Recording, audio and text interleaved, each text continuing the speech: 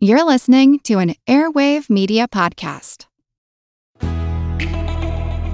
Economics is a wonderful science, but it is not yet at a point where it can even tell you if we're in a recession now. So the question then is, for ordinary people in a world like this, how do you possibly function? I think that the answer is you take the long view. You realize that you cannot forecast anything short term, and that none of these so-called experts can either. To the self-made and the self-sufficient, our partner, Edelman Financial Engines, can tailor investment solutions for the wealth you're building. As a Her Money listener, you'll get a complimentary financial plan when you call 833-304-PLAN or visit planefe.com/hermoney. Hey everybody, I'm Jean Chatzky. Thank you so much for joining us today for a special markets and economy edition of Her Money. We have seen markets worldwide tumbling and rebounding and tumbling again the past few weeks as investors dumped government bonds, oil prices slipped, cryptocurrencies crashed. The S&P 500, which has fallen 10 out of the last 11 weeks, has declined more than 21% since January, and the Fed, in a move to try to fight inflation without tipping the economy into a recession, raised interest rates by 0.75 of a percentage point or 75 basis points last week, which was the largest rate hike we've seen in 28 years. And this was aimed directly at taming the runaway growth in the prices of, well, just about everything that Americans are facing these days. And of course, many economists are now saying, here comes a recession. Many are predicting that we'll be in a recession by 2024. Some say it'll come sooner. Others believe we may already be in it right now. So what does all this mean other than take a breath? What can we actually do? I want to introduce our guest to you. I'm very excited that he's here because I suspect that you have read his work many, many times. I know I have. Jeff Sommer writes the strategies column for the New York Times. It's all about the markets, finance, the economy. Our whole team at Her Money, as we have tried to sort through this madness, has been really absorbed in his work lately. And we'll link to Jeff's author page in the show notes, but suffice it to say, his thoughts on inflation and recessions and bear markets and more are so well explained that you should absolutely put his work on your essential reading list. But there is a reason why Jeff is so good. This is the 12th bear market he's been through as a human being, the 7th that he's been through as a journalist. So this is not his first rodeo, and he's got a lot to tell us about where we are and where we might be headed. Jeff, we're so grateful to you for spending some time with us this week to parse through this. Welcome to the show. Thank you very much. Very kind of you to invite me. I want to start with a big overarching question. What is happening right now? I wish I knew, I'd say. One of the things that I try to do, if you read what I've been writing, is I'm an agnostic, and I do not claim to have any great prescience. If I could forecast the world, I wouldn't be a journalist. I'd be some kind of magician.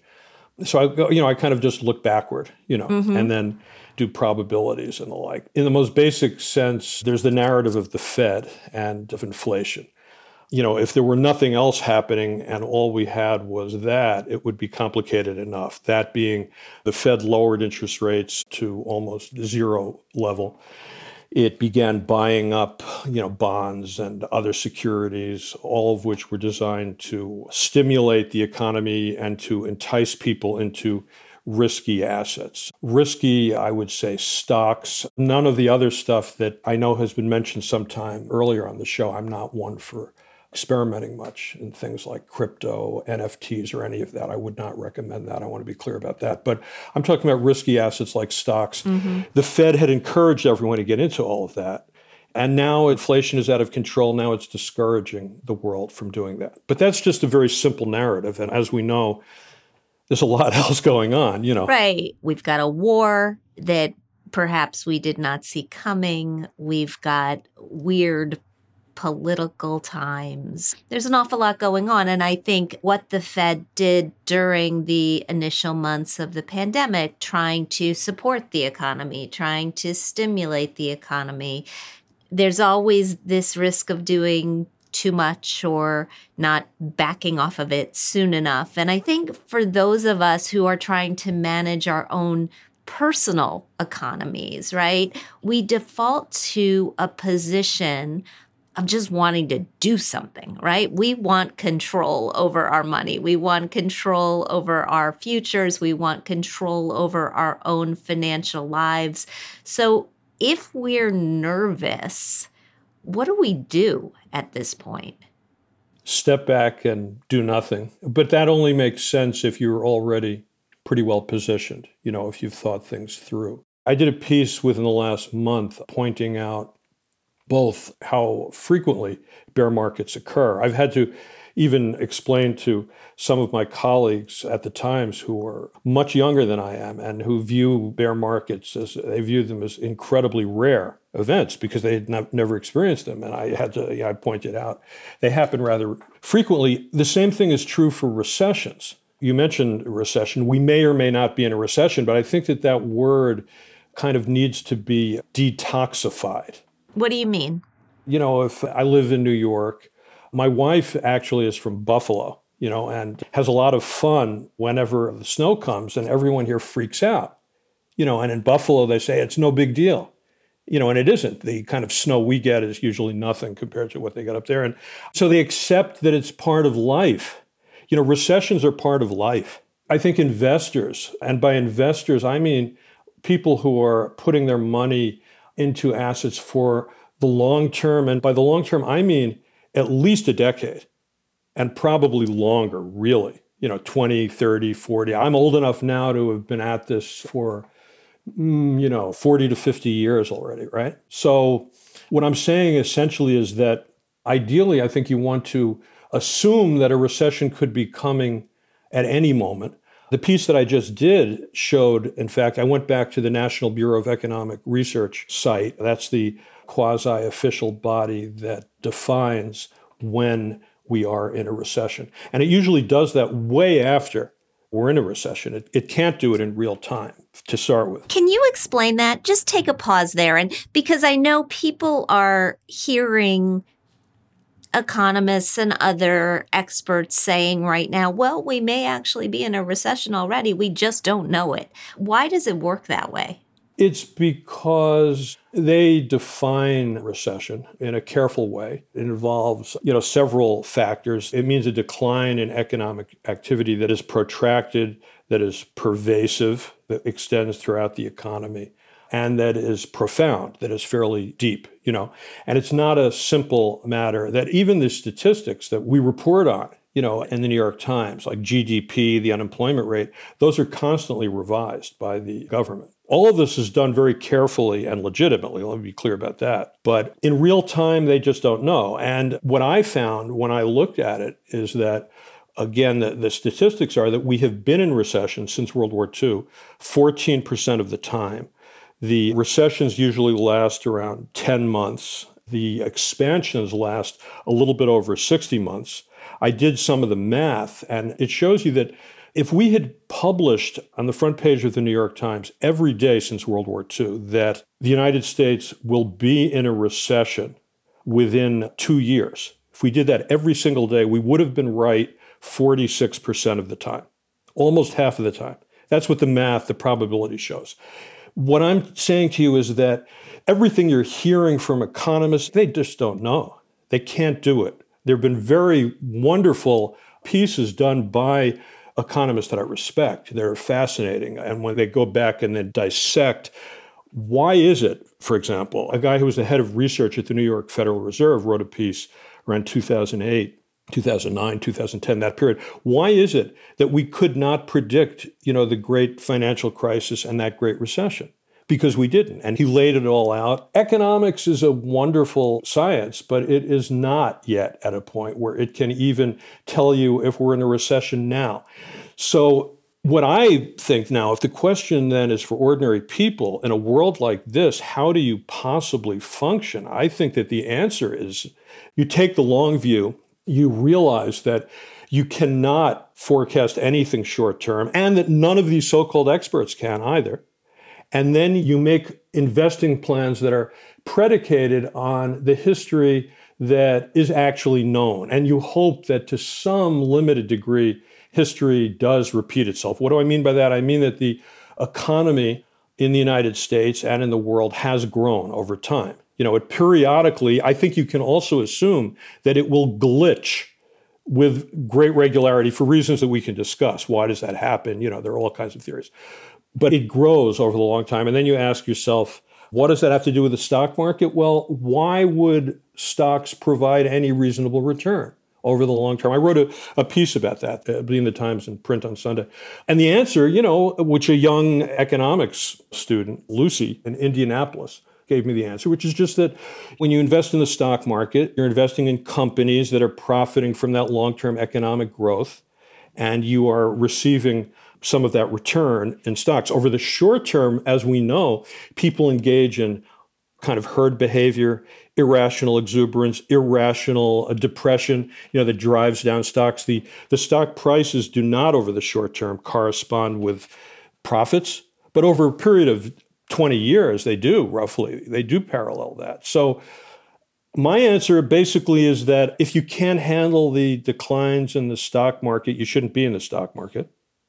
Which is an interesting thing to say right now, right? Yeah, because we're dealing with inflation that we haven't seen in 40 years, right? We've got a 41-year high level of inflation. There are so many people alive right now who've never seen this before. Right. Yes. I'm 57 years old. I sort of remember this, right? I have a decade on you, Jean. So I sort of remember. I mean, I remember taking road trips with my parents in the 80s when gas was really expensive. I remember my parents buying a house. We moved frequently when I was a child. And I remember them buying a house with a double-digit mortgage. But there are a lot of people who have never experienced this inflation, who have not experienced an environment where interest rates are rising, which puts a damper on corporate profits. And, maybe we can understand that stocks go up and stocks go down, but you add on these other factors and it makes us even more nervous, and it makes us wonder, is history going to be different this time around? Sure, and it's a good question. And history is always different, That's the beauty of being alive. We don't really know, where things are going. And by the way, I would urge anyone, be skeptical about everything I say and about everything everyone says. You've got to think for yourself. You're right, Jean. It is a very worrisome time. And I don't mean to be glib about this. I may sound like I may have gotten carried away. I do think this is very rough for a lot of people, and especially if you didn't see this coming. So one thing, for example, there's a question, should people sell stocks in a declining market? The standard answer is don't, but I don't think that's totally right. And I've said this before in previous crises, that I think it's critical to kind of get things right for yourself. The first most important thing is to be able to pay the bills. And then the second most important thing is to have a little money put aside so you will be able to pay the bills when something bad happens. And bad things happen. They're going to happen. The terrible thing about a recession, is that it affects people who have never been able to amass enough money to invest in stocks at all. It affects people who really are depending on their paychecks. So it's rough. So you have to do all of that. If you have money in the market and you're really in trouble, then get out of it. But in a more positive note, if I might, if that's not your situation, if you can kind of take some deep breaths and figure this out. So there's that phrase that, kind of an ugly phrase, but, asset allocation, yes. Which just means, it's stocks and bonds and right now, short-term investments. The only little glimmer of good news right now is that, money market fund yields are rising really rapidly right now. so that you're getting a little bit of money for what you might consider cash, money market funds. The bonds have not been great. And I believe you've probably discussed this whole bit, is the 60-40 portfolio dead? That meme is out there. It's not dead. I'm thinking of writing a piece on this. I haven't written this lately. I've written about this many times, though, in the past. Vanguard just did some new research on this. Essentially, the theory has been that when the stock market tanks and when you go into a recession, that bonds will help your investments in a few ways. They still are helping your investments in some ways. That is that if you buy a high-quality bond, like a government bond, that bond is holding its value if you hold it to maturity. So if you put $1,000 into that treasury, you're going to get $1,000 back. And I've done that kind of thing myself because I'm not 20 years old. I might need that money. I have money in bonds. But they were also supposed to increase in value as the stock market decreased in value. And that hasn't happened this year. And the reason it hasn't happened is quite simple. And I know that it's shocking to people if they hadn't thought this through, but we've been saying for years that sooner or later, interest rates are going to rise. Right. And that we've been saying for years that the bond market has been in a long-running bull market. It was in essentially a bull market. It doesn't get discussed that way very often, but bonds were in a bull market for about 40 years. And the reason, again, was that interest rates declined and, prices and interest rates for bonds move in opposite directions. It's just simple math. That's going to keep happening until the interest rates peak. That is until the Federal Reserve, going back to where we started, the Federal Reserve has raised interest rates high enough that it has concluded that either inflation is under control and or we're heading into a recession. The soft landing notion is the Fed raises rates, things slow down a bit, inflation goes down a bit, and then the Fed nimbly reverses itself and lowers rates. The bond part will start looking a lot better. That 60-40 portfolio will look a lot better. So I think you should hold bonds if you're... Yeah, I agree with you. And so on the weekends, I host a radio show called Everyday Wealth. I host it with Soledad O'Brien. We have a lot of fun. It airs nationally, but we just had a whole discussion about the 60-40 portfolio and whether it's dead. And I agree with you. I think holding bonds, even though they're not in favor right now, is an important protection against overall risk. We need some sort of a balance. Especially if you're older, I think, or you're closer, right? If you're 20 years old, 18 years old, you might not need bonds. Yeah, exactly. And we'll also, in our show notes, link to the column that you wrote about the difference between being a younger investor and an older investor, particularly in this market. I thought it was very, very helpful. But this idea of a soft landing, this idea that the Fed can actually just land the plane, you're not even going to feel the bumps, they very rarely manage to do that, right? And in this scenario, the prognosticators, right, whether it's Citi or Goldman Sachs or individual analysts are, every day I read the headlines and I see the odds on the chance of a recession as made by one firm or another heading up. Right. As I was saying, I would, with all due respect, my friends and, fellow classmates in some cases who work for these firms, I wouldn't pay very much attention to any of those odds. I'd ask them compared to what? As I was just telling you a little while ago, if you know nothing ever, and you say that the United States is going to go into recession within 2 years, you're going to be right 46% of the time, or you would have been since World War II. So they have no clue, I would say. Really. I worked for a Wall Street firm for a little while, and my boss, who was a research analyst, said, you actually have to be right 51% of the time to earn your salary. Nice. That's pretty good. I like that. Right? Yeah. Well, that's okay. It doesn't mean these are brilliant people, well-educated.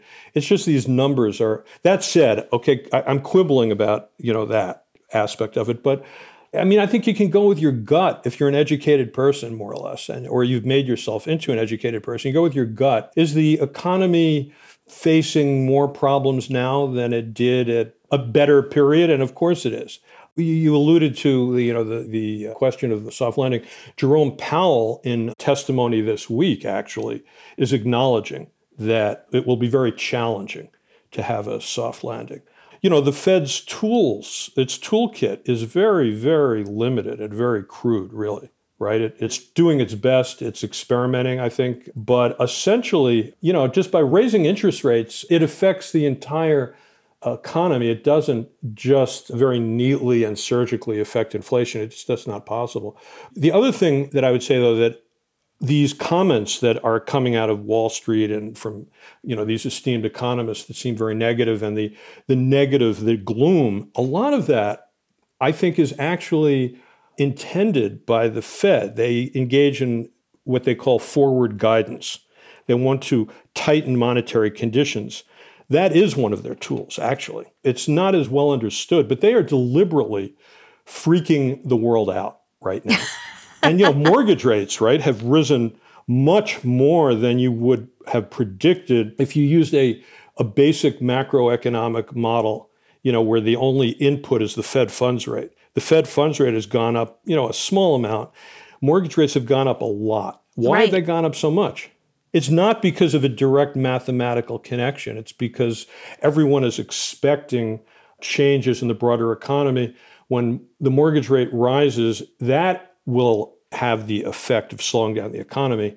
That probably helps the Fed tighten. So it's very complicated. That's one of the reasons why it's so difficult to measure this with any precision, as it's happening, right? Right. And one of the reasons, too, we talk about the fact that the market is not the economy, right? And that it's really important to distinguish between the two. But if you look at the timing of recessions versus bear markets, the markets have led us out of recession.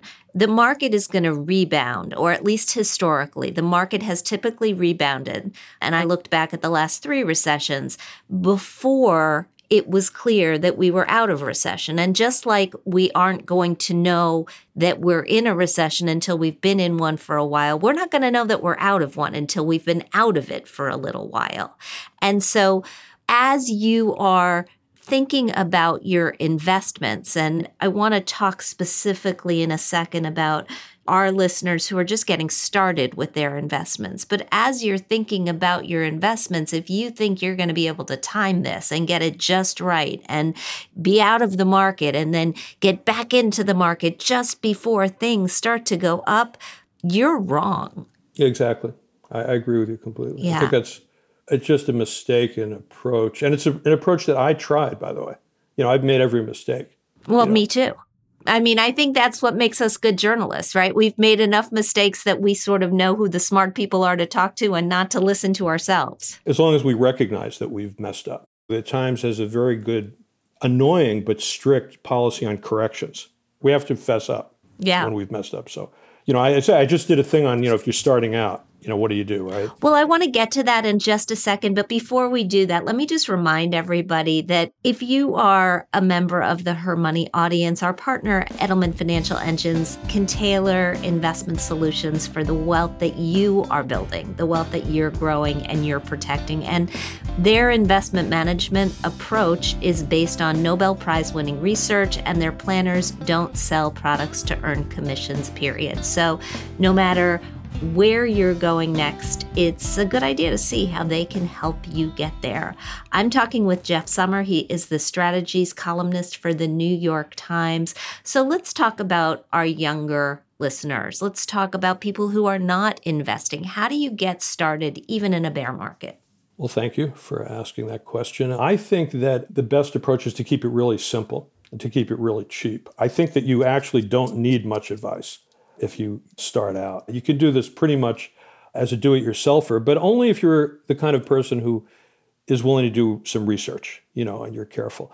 I essentially think that the greatest lessons I learned as a reporter covering these things clearly came from Jack Bogle, who I was lucky enough to get to know and speak with fairly often. And I can't believe that I can't call him now. He died, several years ago, but he was the founder of Vanguard and the creator of the first commercially available low-cost index fund, and for people who are starting out, I didn't know what an index fund was. And when I was young, they didn't exist. They were an idea. It was an idea that, Gene, when we were pretty young, the economist Paul Samuelson, who I think he was the first Nobel laureate in economics. He wrote the textbook. He wrote my textbook. He wrote my Econ 1A textbook. Yeah, exactly. He was a Mine Penn too. professor. Yeah. Oh, there you go.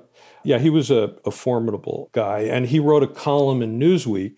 And he wrote one saying that the only people who are reliably making money on the stock market are the people who are selling stocks to investors. But investors themselves, are losing money in fees and in stock picking. They're taking advice from people, buy this stock, buy that stock.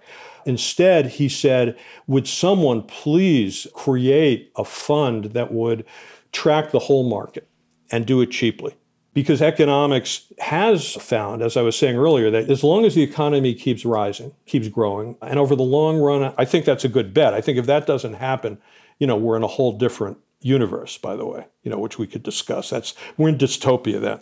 But assuming the economy keeps rising and you have a reasonable governmental system, which also is something that will only happen if, people are active, et cetera. It's not, as we know, it's not a given thing at this moment. But I'm assuming all that's the case. As long as that keeps happening and you invest in the whole market and you do it cheaply, over the long run, you'll prosper. So index funds let you do that. Bogle created an S&P 500 index fund. There are now index funds that are run by many of the big companies. They're very cheap, by which I mean you look for the expense ratio, that's what they call it, and you want it to be as close to zero as possible.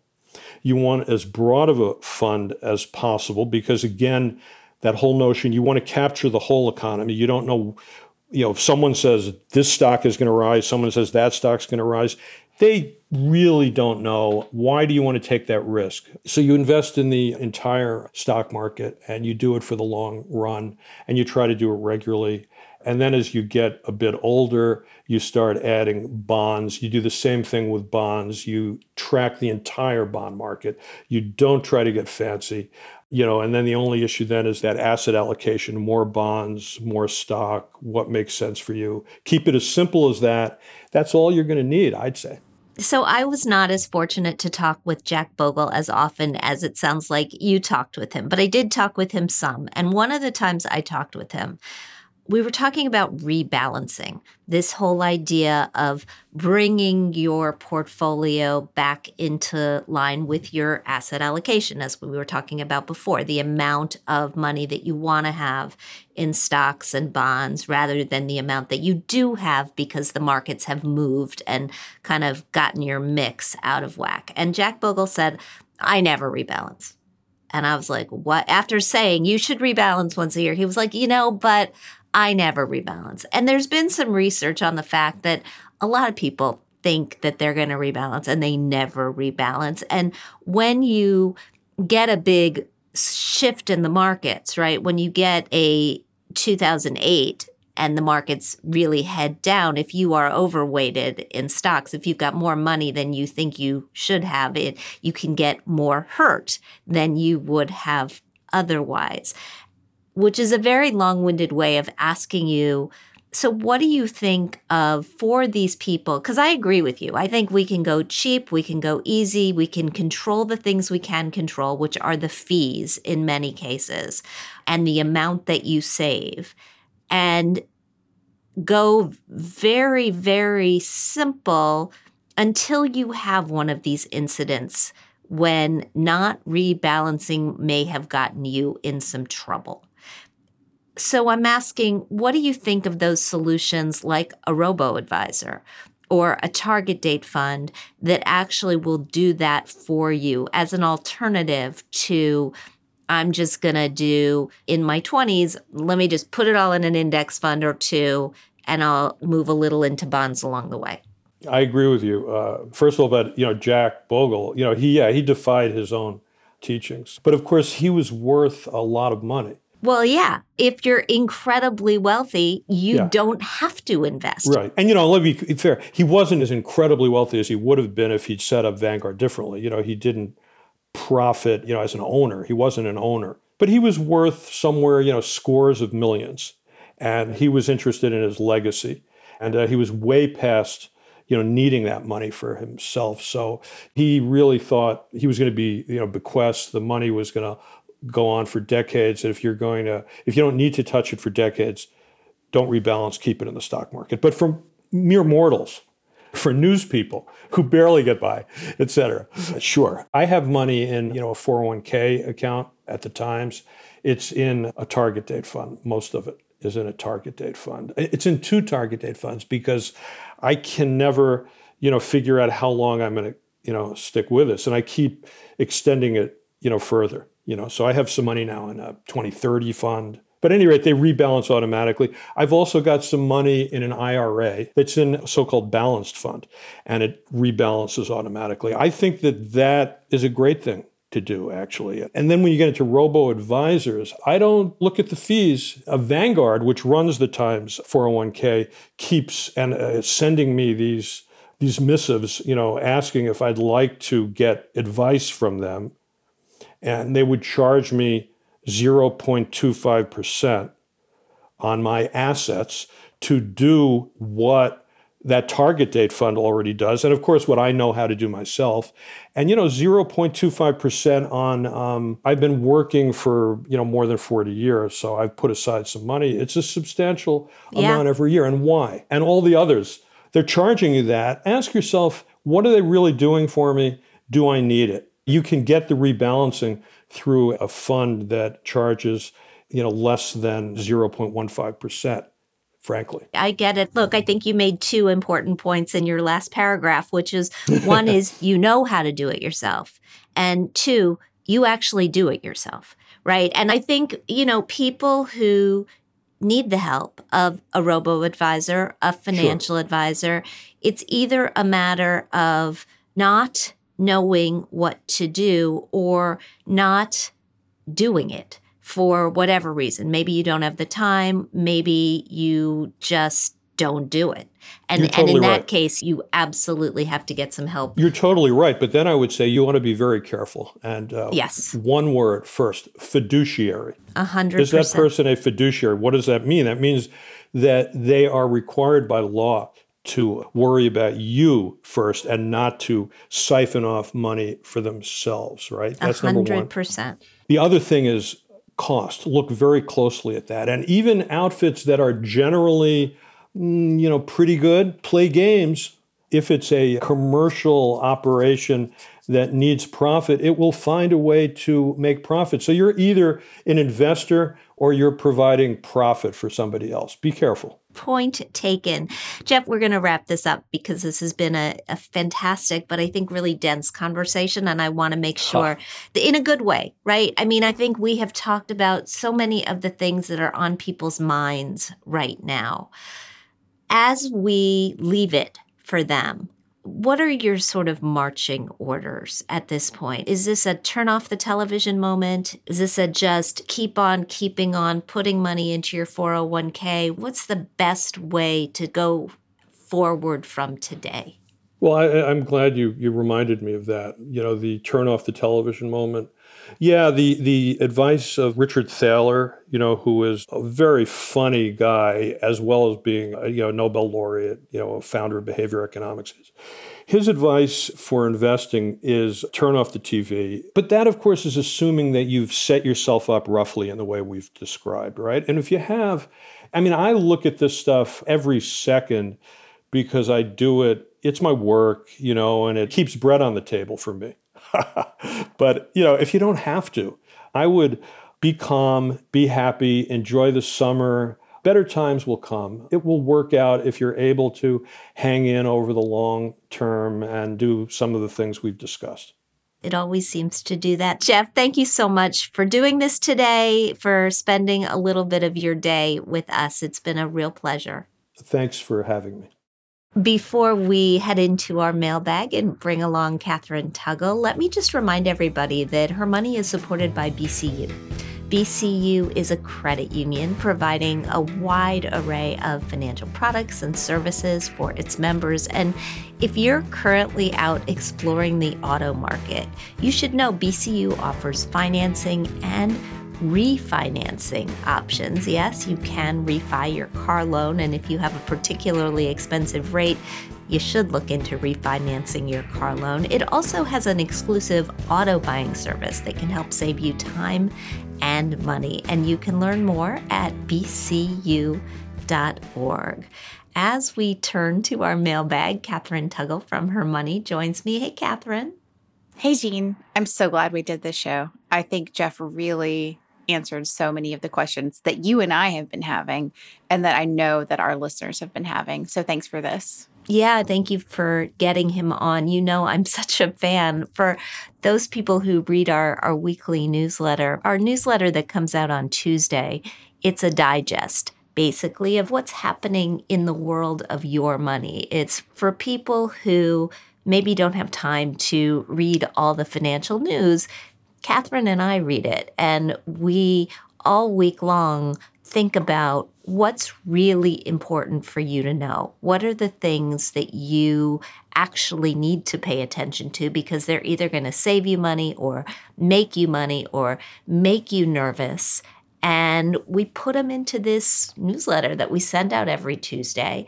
And it is one of those places that very frequently I find myself quoting Jeff, right? Because he has that accurate lens on the world that I trust, right? He's not political. He's not overly complicated or confusing. And he's been through enough up and down markets that he manages to really make sense. So I was just thrilled to see him on the lineup. Yeah, I couldn't agree more. And whenever I was chatting with him, asking him to come on, and he said he'd been through 12 bear markets, I said, oh, that's why. That's why everything you write makes complete sense, because you have seen this over and over again, and we can learn so much from you. Yeah, that's why. That's why he was the person for the moment. Just to finish up on that newsletter thread, if you're not subscribed to the newsletter, the easiest way to get subscribed is just to go to hermoney.com and click on the subscribe button. It'll take literally a nanosecond. So join us there if you're not getting that newsletter. Yeah, definitely. You ready to take a question? I am. Our question today is from an anonymous listener. She writes, "Hi, Jean and Catherine. I'm a huge fan of your podcast. You've helped me navigate some big changes in the past few years. My husband and I were teachers, but with the pandemic and the political climate, we just couldn't do it anymore. I remember quite clearly huddling with my students in the dark during a lockdown and thinking, I would take a bullet for these students. I don't want to, but I will. We didn't know it at the time, but the active shooter was nearby and not actually on campus." Oh my God. I mean, I just have goosebumps. My parents, as I've talked about before, my parents were teachers, and I just can't imagine. No teacher goes into this line of work thinking that they are going to be the first line of defense. Yeah, absolutely. And the fact that that is something that you have to think about is horrifying. Yeah, absolutely. Anyway, sorry to digress. I got chills. Yeah. She goes on. She says, "We left teaching last year. My husband found work in the service sector where he now makes about $30,000 a year. And I have a job in tech, and I'm making around $120,000 per year." Oh my gosh, she just doubled her teacher salary, didn't she? Yeah, maybe more than that. I mean, certainly, I think in Alabama, I think the starting teacher salaries are like $40,000. Wow. Yeah. She says, "We do not have any debt. In the past year, our investments, which are professionally managed, have really tanked, and inflation has me worried. Here's my question. My husband and I both have a modest pension from the school where we used to work. It starts at 65 and is fixed benefit. There is no cost of living increase. We can take it early, but there's a 6% per year deduction if we do. My husband's 62 and I'm 60, so he would get 82% of his benefit if he starts it now. I would get 70% of mine. We don't need the money to live on as long as I stay employed. Looking at inflation, it seems like our benefit is getting significantly eroded. But if we took it early, I don't know where we'd invest it. Should either one of us or both of us take our pension early? If yes, where should we invest it? Thank you so much. This is a really good question. And even though the 6% reduction for taking it early is not the same as the 8% deduction for taking Social Security early, that's kind of how I am thinking about this. I probably would not take it early. And although you could invest it in a diversified portfolio of stocks or a 60-40 portfolio of stocks and bonds, and over time, historically, you would likely beat that 6% return, there's no guarantee. And there is a guarantee for leaving the money to grow until you're 65. And so I would just suggest that you and your husband leave the money in the pension to grow until it's of full value. The other thing that makes it just a little difficult to answer the question is that I'm not sure how the rest of your investments are allocated. And my guess is particularly you are putting a nice chunk of money every year into the retirement plan at your new job. I would just make sure that those investments are allocated a little bit more aggressively. You can think of this pension as part of the fixed income component of your portfolio because it's steady, because it's earning a guaranteed return. And because of that, you can overweight your other investments toward taking a little more risk than you would have otherwise. The other thing that I would suggest for you guys at this point in your life, and as you're considering how long you're going to stay in these jobs, when you are going to not just take the pension, but actually take Social Security, all of those decisions, and when you're going to retire and how you're going to retire. I think now would be a really, really good time for you to sit down with a financial advisor and just create a roadmap, actually make a retirement plan. You've probably heard us on this show talking about the free retirement review that you can get from our sponsor, Edelman Financial Engines. That's just one place to start. You could certainly reach out to them, or if you go to hermoney.com and click on the Find an Advisor button, we'll connect you. But the pension in and of itself, I would just leave it and allow it to grow. I hope that makes sense. Yeah, definitely. Because basically she would lose more by taking the pension early than she would lose due to inflation, is what it comes down to, no? Well, actually, no. So inflation right now, because it's running at 9-ish%, is actually running hotter than the gain, the 6% gain she is getting by leaving the money in the pension to grow. So that's, I think, why she asked the question. She says, I'm losing money to inflation because my benefit is not keeping pace with inflation. Should I try to make it up by taking the money out of the pension and investing it in something that could potentially grow faster? And my point is, the government's working on bringing inflation down. Hopefully, we're not going to be running at these levels for much longer, even if it takes a little bit of time, a few years, to bring us back down to the 2%, 3% level that the government likes to see us at. So I'd take the sure thing here and look to make gains against inflation with the other portion of my investments. Makes perfect sense. Thank you so much, Jean. Thanks, Catherine. And in today's Thrive, let's talk travel rewards credit cards. Over the past 2 years, travel has constantly changed. After keeping travel plans on the back burner for so long, we're starting to see it pick up again, thankfully. But we're also starting to deal with delays, pretty rough delays. And along with all of that, predictably comes a rise in advertisements and offers for travel rewards credit cards. And maybe you were one of those people who decided to cancel your travel cards in 2020 as COVID began to upend the world, or maybe you've never had one of these cards before. Either way, it's a good time to review whether you want to renew the cards you have or apply for a new one. But first, you'll want to consider whether the travel rewards that you're being offered are actually worth it, and even whether the card that you choose could help pay for those skyrocketing gas prices. So the first thing to ask yourself is whether you plan to travel often. If you fly frequently, as I do, or you go overseas once a year or more, travel rewards credit cards can come in really handy. And if you're loyal to a specific airline or hotel brand, a co-branded card will give you perks like free checked bags, maybe even room upgrades.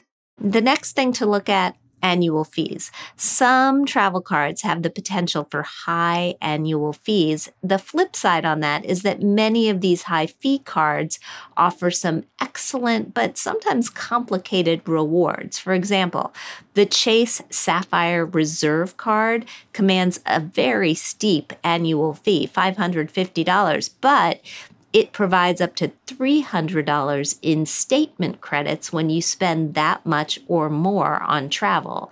And Delta's credit cards through American Express reward you with a free checked bag on your flight, but the annual fee could be anywhere from $99 to $550.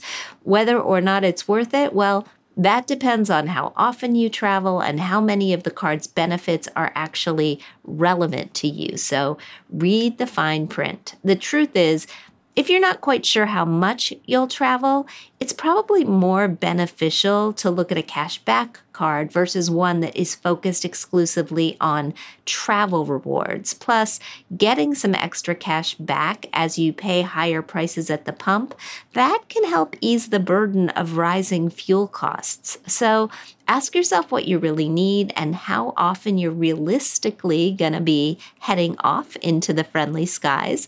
Always do your research and make sure the rewards you're getting will actually be used. Thank you so much for joining me today on Her Money. Thanks to Jeff Sommer for this great discussion on what's really going on in the markets and with our economy. I loved all his thoughts on what we need to do with our investments and how we can stay calm.